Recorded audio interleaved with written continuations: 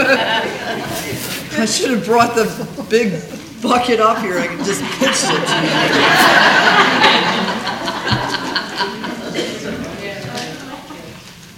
Man, it has been a privilege and a pleasure being here with you. Thank you for coming. Thank you for listening and engaging your minds, your hearts as we talk about the Word. So grateful that you've come, and I hope even up to this point God has showed you something. Let me remind you and encourage you that whatever God shows you, He will empower you to do. Amen. Because it is His work. His work in you. Our last session, let's go to Ephesians 4. We've talked about our one desire.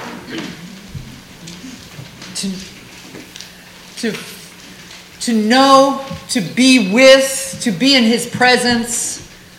We talked about our one pursuit, to know Jesus. And today, in this last session, I want to talk about our calling. You have purpose in life, not because of who you are, but because of who God is and what He has given to you. And in fact, we could say it this way: God has entrusted this to you. Even as you were sharing your testimony, right? Whatever we go through, God has entrusted to us. I had a friend who was diagnosed with cancer. I happened to be there for the diagnosis and then all the way through her journey, back and forth. And I knew, and it was the Spirit, but I knew right when I was sitting there, when we were in the emergency room, she thought she had a kidney stone. That was a surprise. But right when they were telling her, and as we're listening and questioning, the Spirit reminded me, you have been entrusted with this.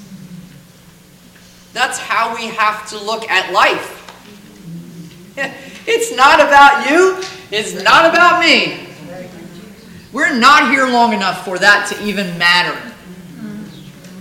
So let's look at Paul one more time, and I want to look at what he talks about in Ephesians 4. I think you will agree with me that you can identify someone by their walk. Yeah.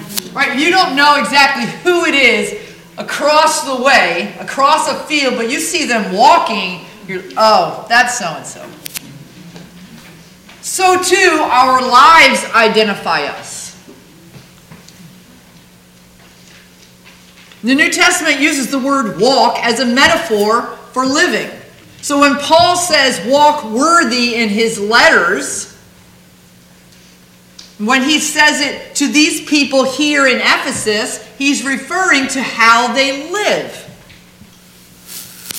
This letter is written to Gentile Christians, those who need to understand their new identity, that Jew and Gentile are now both one rather than separate. Their purpose for living, these Gentile Christians, their purpose now was different because of Jesus.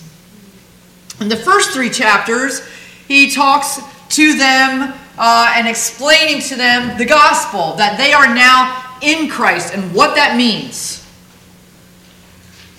He was trying to help them understand that though they are Gentiles, that they're not Jews. Because of Jesus, they have a new identity. It's not about what they're doing, but because of who they are in Christ, they have a new identity. They are a new family and should be living according to that identity. But as we can all attest, that is easier said than done.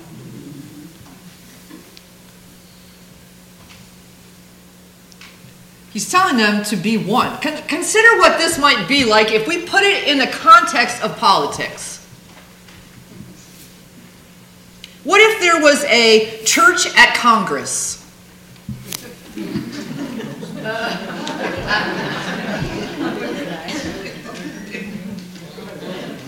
in this time period, not too far off. Okay, so you understand that you think about that illustration and go, oh, no way. Right.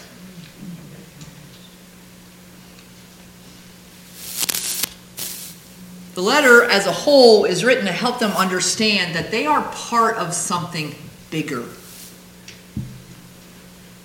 It's all based, newsflash, it's all based on the gospel. It's Paul.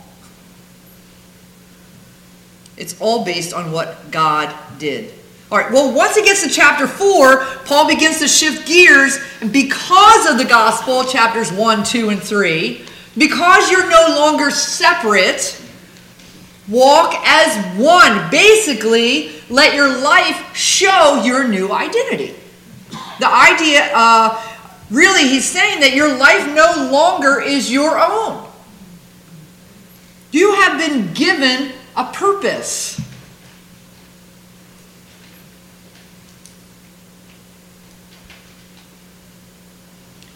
Let's read Ephesians 4, chapter 4, verses 1 through 6. I, therefore, Paul says, a prisoner for the Lord, urge you to walk in a manner worthy of the calling to which you've been called, with all humility and gentleness, with patience, bearing with one another in love, eager to maintain the unity of the Spirit in the bond of peace. There's one body and one Spirit, just as you were called to the one hope that belongs to your call. One Lord, one faith, one baptism, one God and Father of all, who is over all and through all and in all. So first he says, therefore. Paul is going to hinge everything he is about to say on what he has already said in the previous 3 chapters. And he begins by urging them. It's a very strong word in the original language. It's as close as he can get to a commandment without making it a command. I urge you. If you have teenagers, you get this. If you have a driven personality, and perhaps you work with those who don't, you get this. If you're a coach, you get this. You can understand the intensity. It's the strongest word he can use. He's not making a suggestion, offering his opinion. I'm urging you, get to it. Okay, maybe not with anger, but there is strength here in what he is saying. He's urging them to live according to their new identity. But it's a little bit deeper than that. He's urging them to live this way because of their calling. See those words? The calling to which you've been called. So let me help us understand the word call here, right? He's bringing it back basically from chapter 1. You've been chosen. It's not a roll call checking to see if you're here. It's not a phone call. It is an intentional singling you out. It's a summoning from something to something for a purpose. There's intention here. There's purpose here. I want you to understand, I need us to understand, we need to know we have been called, intentionally summoned. You get summoned for what? For the court. You get summoned. Some of you summoned for jury. Do you just throw that in the trash? No. You go.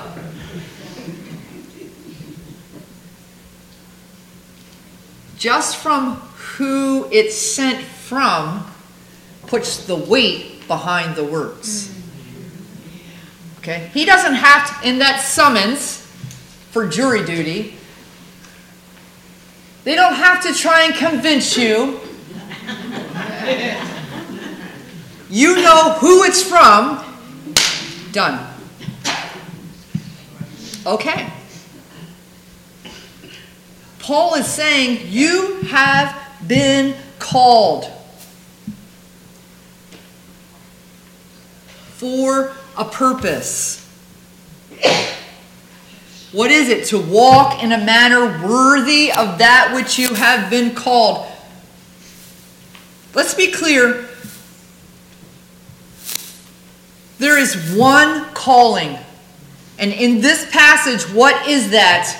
It is to live like Jesus. Our one calling is to live like Jesus. Too many times we live as though our lives are our own. But we have been called to a purpose. And that purpose is to live like Jesus. All right, at the risk of never being invited here again.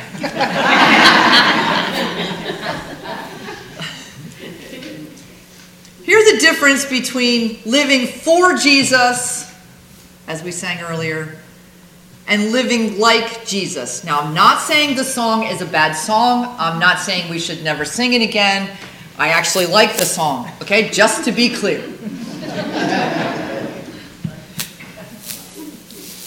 The first is a perspective that accomplishes the task.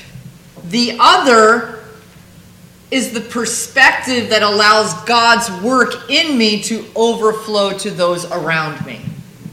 Granted, I'm being picky. But again, sometimes we get caught in the doing as the main thing. What does living like Jesus look like? Well, that's what we're going to see what Paul says. Number one, when we live like Jesus, we act like Jesus. Paul names 4 qualities that should identify them here in these verses, verses 2 and 3. The first one is humility. And this is a big deal in the culture because humility for the Greeks was not something they sought after. It was thought to be a weakness. It was not something you would pursue to be a leader, to have humility, like we do in our culture leadership-wise today. But Jesus, when he came, changed that perspective. In fact, Paul spends a whole chapter talking about Jesus' humility and how we should be following it. And we're called to follow that lead. It's a must. Whether it's part of your culture or not, it's a must for Christians. It is a non-negotiable. Humility is a true assessment of who I am in light of who my God is. And some would say it's not thinking less of yourself, it's thinking of yourself less. John Calvin said, "It is evident that man never attains to a true self-knowledge until he has previously contemplated the face of God and come down after such contemplation to look into himself." See, humility is not an evaluation based on everyone else around me. Humility is my view of self in light of who my God is.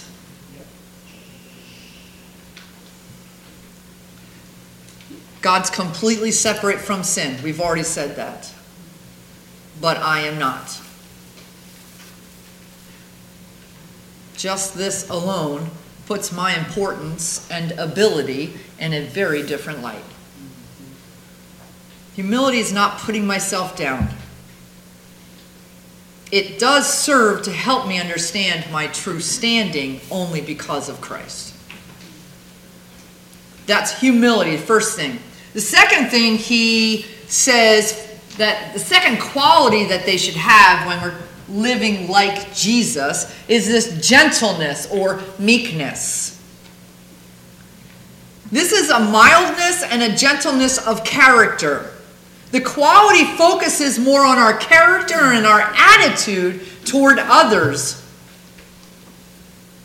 It also has an idea of submissiveness. Now remember, he's talking here as they're dealing with one another in the body. So that's the context they're hearing this. And this is not to say that those who like to talk or get loud sometimes or have an opinion should sign up for counseling so that they could get it under control. Now that may be true, but that's not what he's saying. That's not his point here. The main goal of this person should be the common good. Humility, gentleness or meekness. Thirdly, patience. Patience is a slowness in avenging wrongs or retaliating when you're hurt by someone. This is what we mean by patience.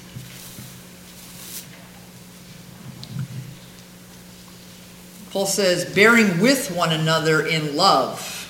It involves bearing with one another's weaknesses, not ceasing to love one another, not ceasing to love your neighbors, not ceasing to love your friends because of their faults, or because they have perhaps offended you or displeased you. So when we live like Jesus, we act like Jesus with these qualities.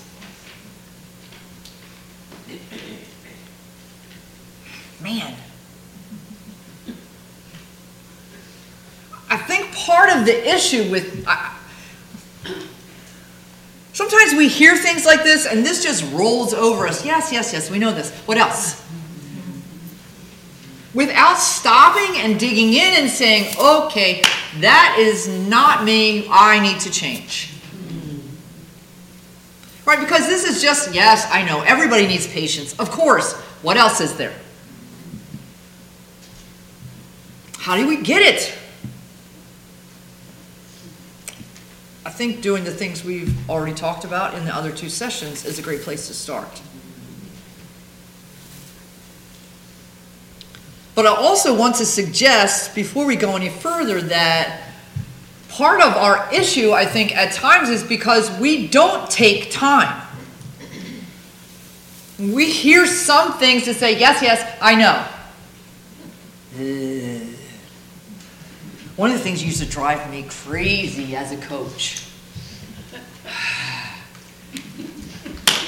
I would give instruction. Right, yeah, I know. Oh, no, you don't. Why would I say they don't? They didn't do it. Oh, I know. No, you don't. Yeah, okay, tell me. Well, then, that's great. You can say it. Until I see it, you don't know. Why? Because it's not just what I do on the act side. What I'm doing is a reflection of what's happening in me. So when I'm doing something and I'm talking to someone and I've kind of, if you're paying attention and they're starting to say something or they've done something and something inside of you is starting to rumble. Maybe the heat's turning up. You know that's happening. What do you do about it? Ignore it. Wrong answer. We should not be ignoring it. This is where the Spirit does His work every day in us. So I stop. God, what is that going on there?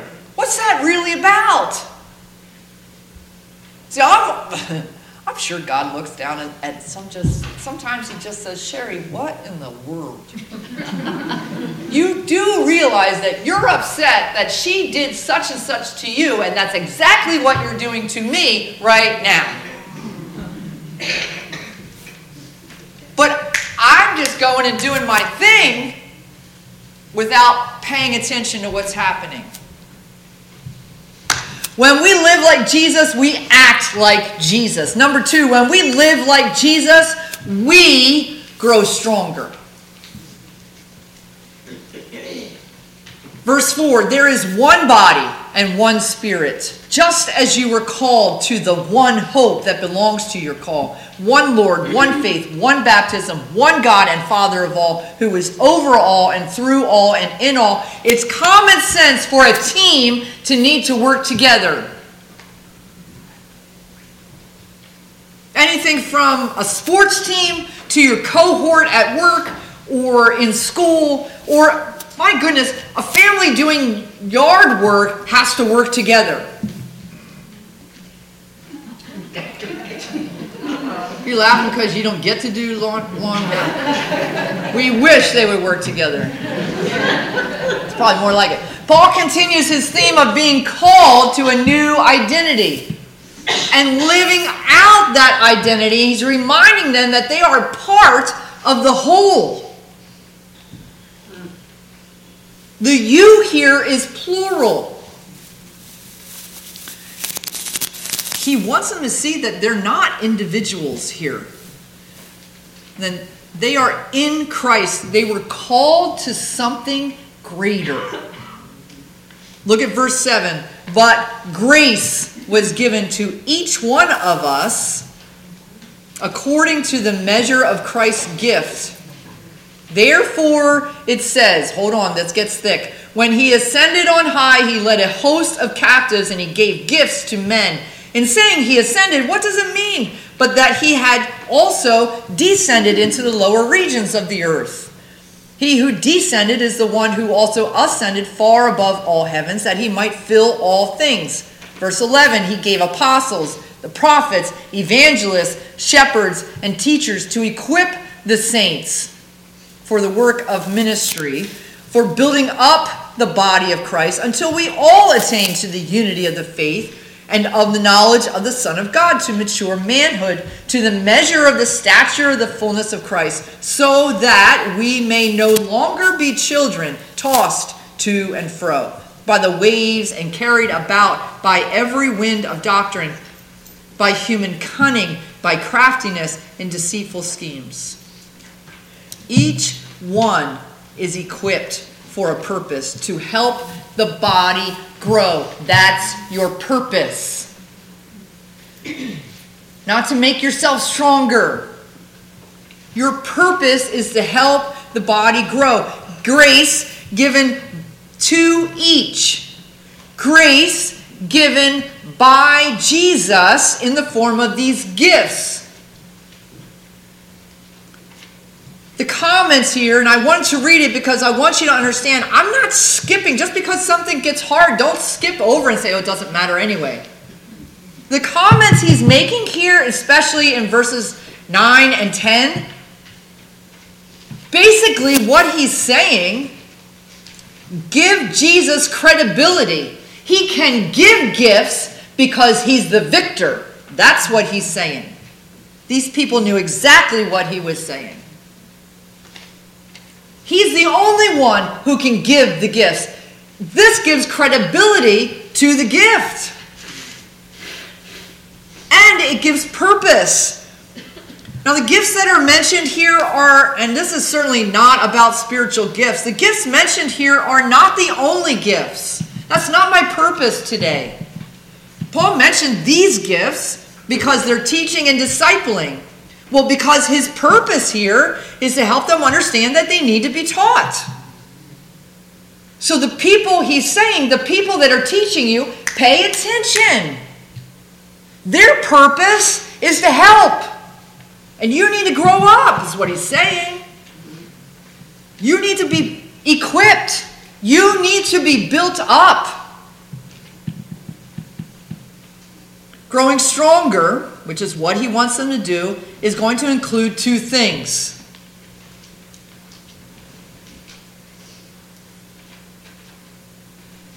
Growing stronger. Verse 14. Growing stronger includes becoming more discerning. They needed truth because hearing truth, learning truth, knowing truth keeps us heading in the right direction. These people were apparently being told untruths. You need truth, he says. And God wants to make sure you get it.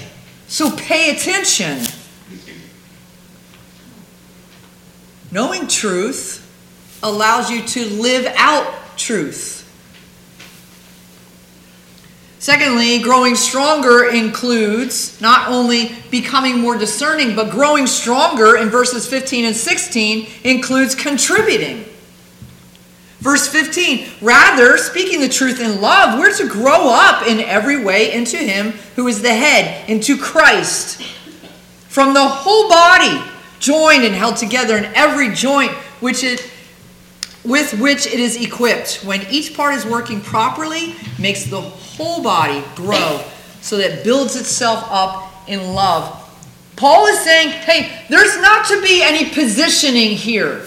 There's not to be any campaigning to be seen or heard above someone else. The point of teaching truth is to help the body grow.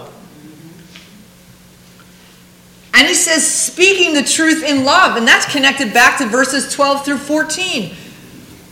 The leadership was to teach the truth in love. I know we can make application here, okay, when I speak and I'm trying to help correct someone, I speak the truth in love. Yes, here in this context, his point was the leadership is making some points. Listen. And if you're making those points, say it in love. Teach truth, teach it in love.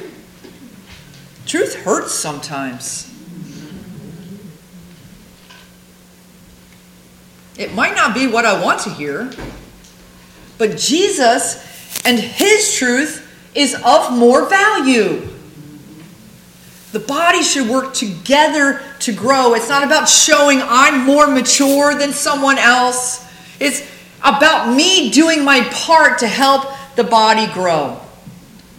When I live like Jesus, I act like Jesus. When I live like Jesus, we grow stronger. When we live like Jesus, our minds are grounded in truth. Third thing. When we live like Jesus, our minds are grounded in truth.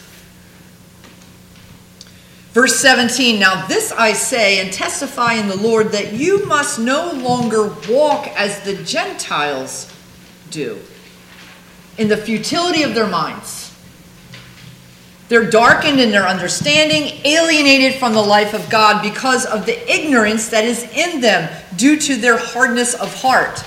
They've become callous and have given themselves up to sensuality, greedy to practice every kind of impurity. Verse 20, but that is not the way you learned Christ. Assuming that you've heard about him and were taught in him as the truth is in Jesus, to put off your old self, which belongs to your former manner of life and is corrupt through deceitful desires, and to be renewed in the spirit of your minds, and put on the new self, created after the likeness of God in true righteousness and holiness.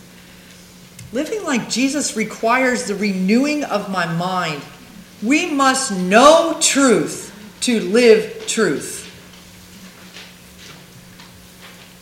Don't live like the Gentiles. Don't live like the unbelievers, Paul is saying. Notice he doesn't just point out what they're doing wrong. He talks about their wrong thinking. And that is what is leading them to do what is wrong.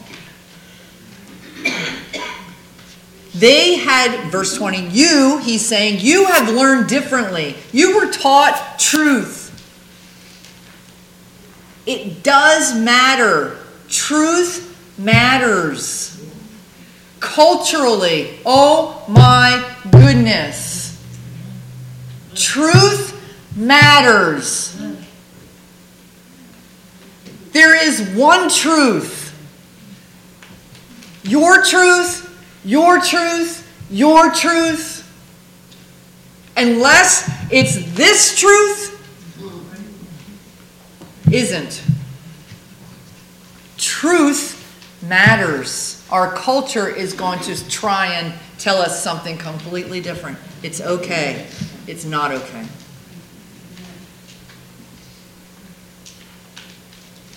Here in this section, we see it again. There needs to be a removal of the old to ground in truth.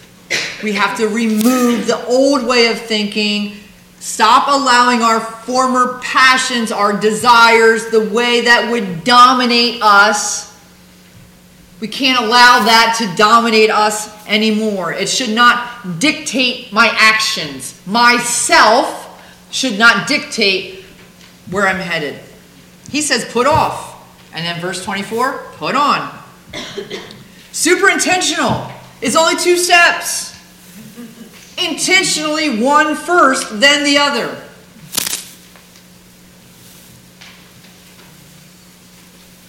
I know it's a silly illustration, and I use it all the time, but if you go and buy a new winter coat, you don't put it on over top of the old one.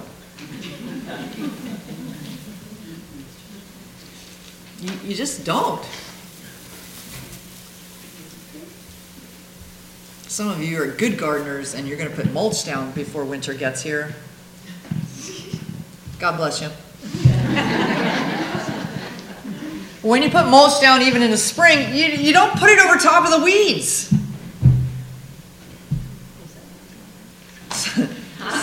Some of you are like, oh, wait, what?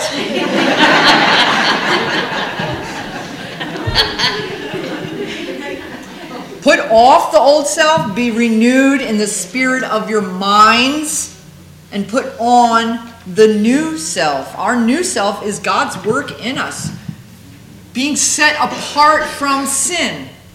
It starts with my way of thinking.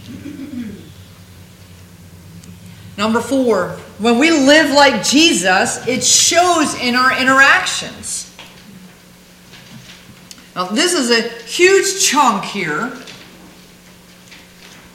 And my intention is not to pick every one of these out, but I am asking you, as I read this, will you listen to the Spirit?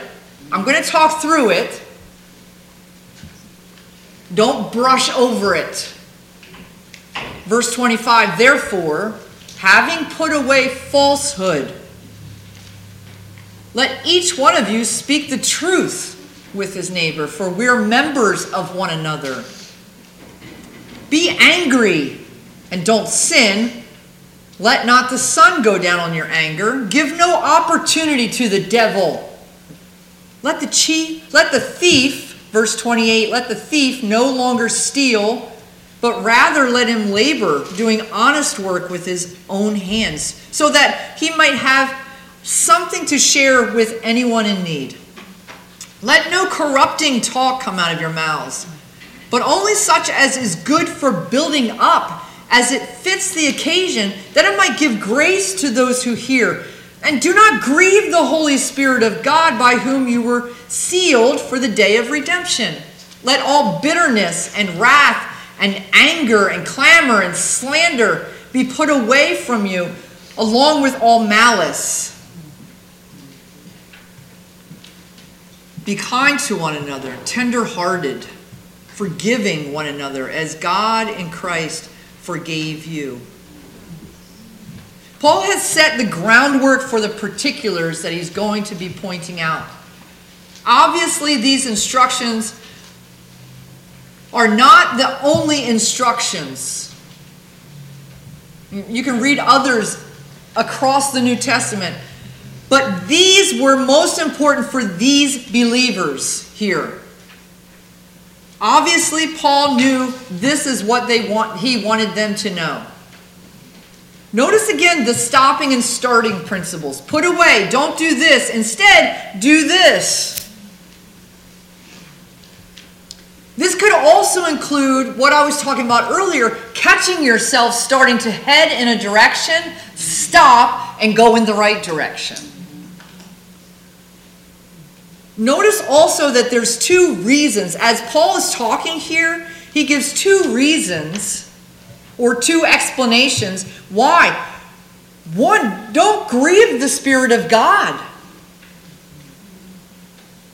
The Spirit that binds us together should be controlling us when we act on our own or our own desires, we act them out.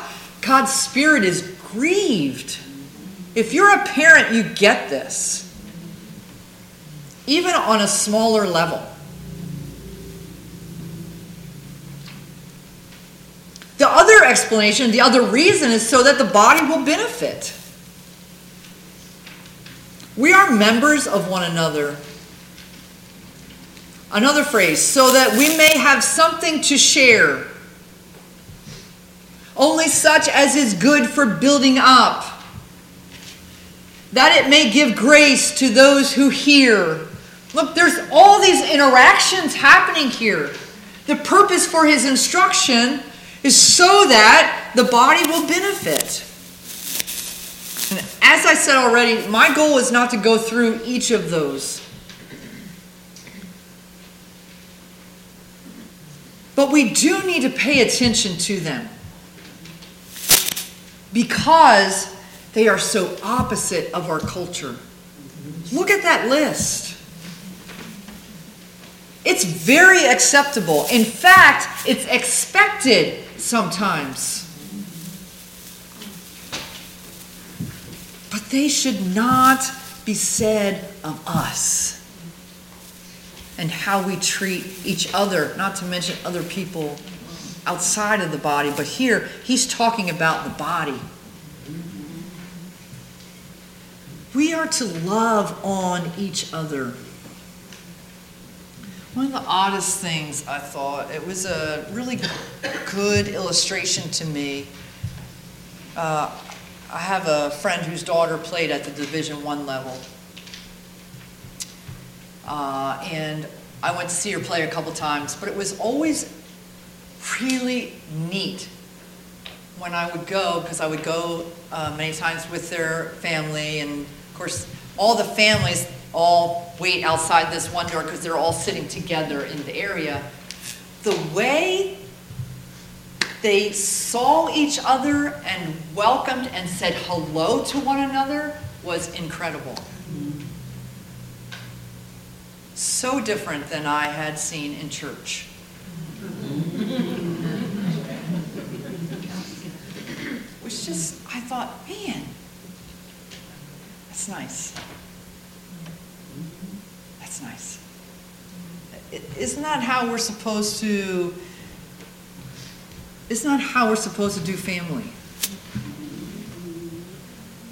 I'm blessed to come from an amazing, amazing family. I have a great heritage. And when we all get together, you hug and kiss each other in the cheek. It's just what you do. It's family. That's how these parents were interacting with one another. What would it look like if the church treated each other like family?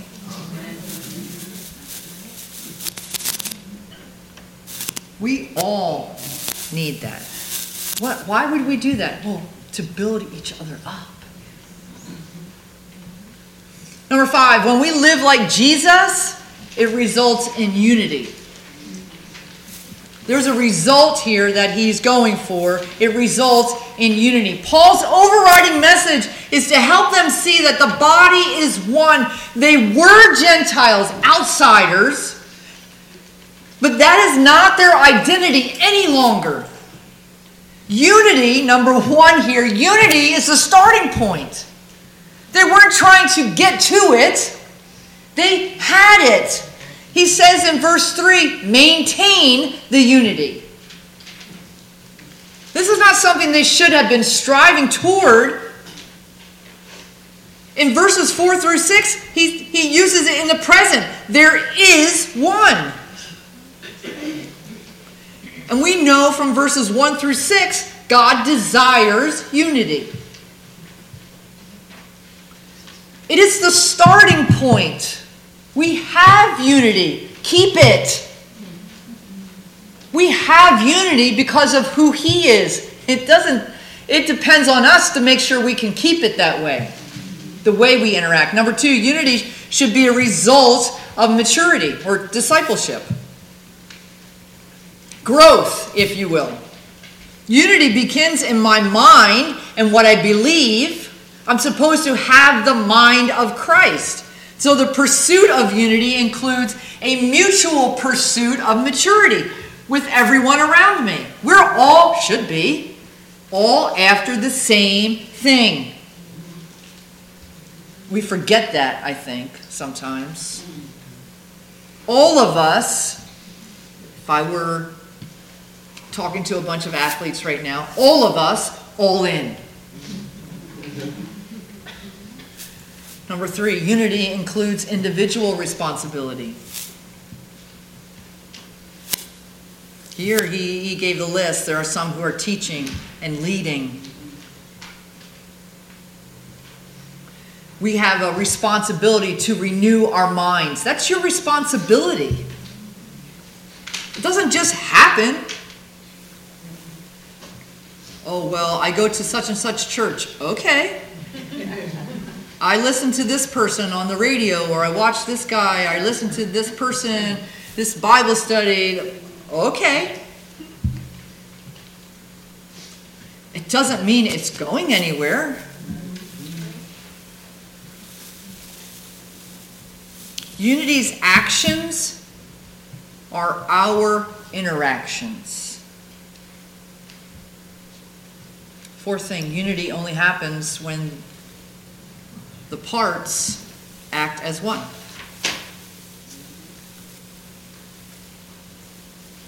I say this to make a couple points. There are parts. There are supposed to be differences. Diversity is a necessity. I'm not just talking about skin color. You are diverse in all kinds of ways. Intentionally. That's the point. Why? For the building up of one another. God made, can I say this? Yes. God made diversity for unity. If there were no diversity, why would we talk about unity?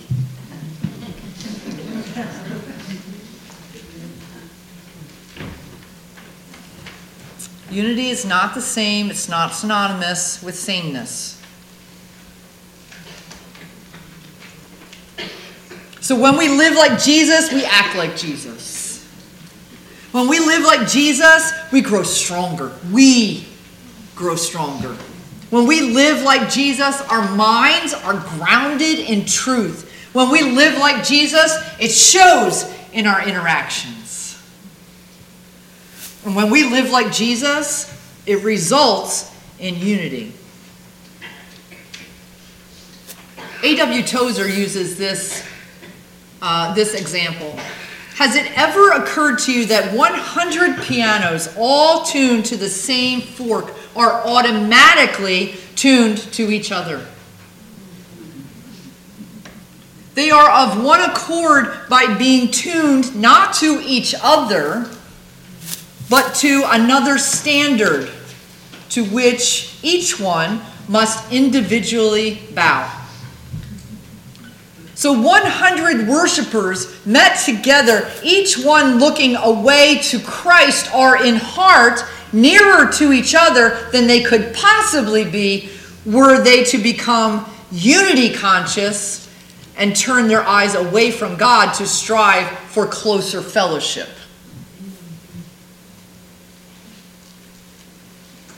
See, Paul's point was not, hey guys, you need to start changing how you act.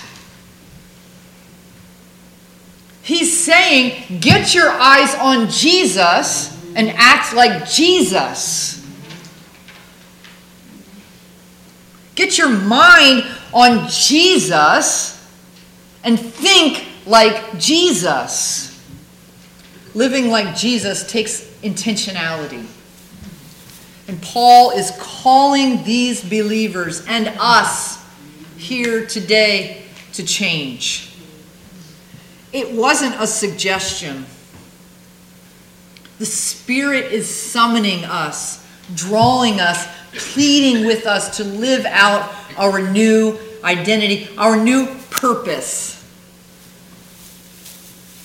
There is one body, one Spirit, just as you were called to the one hope that belongs to your call. One Lord, one faith, one baptism, one God and Father of all, who is over all and through all and in all.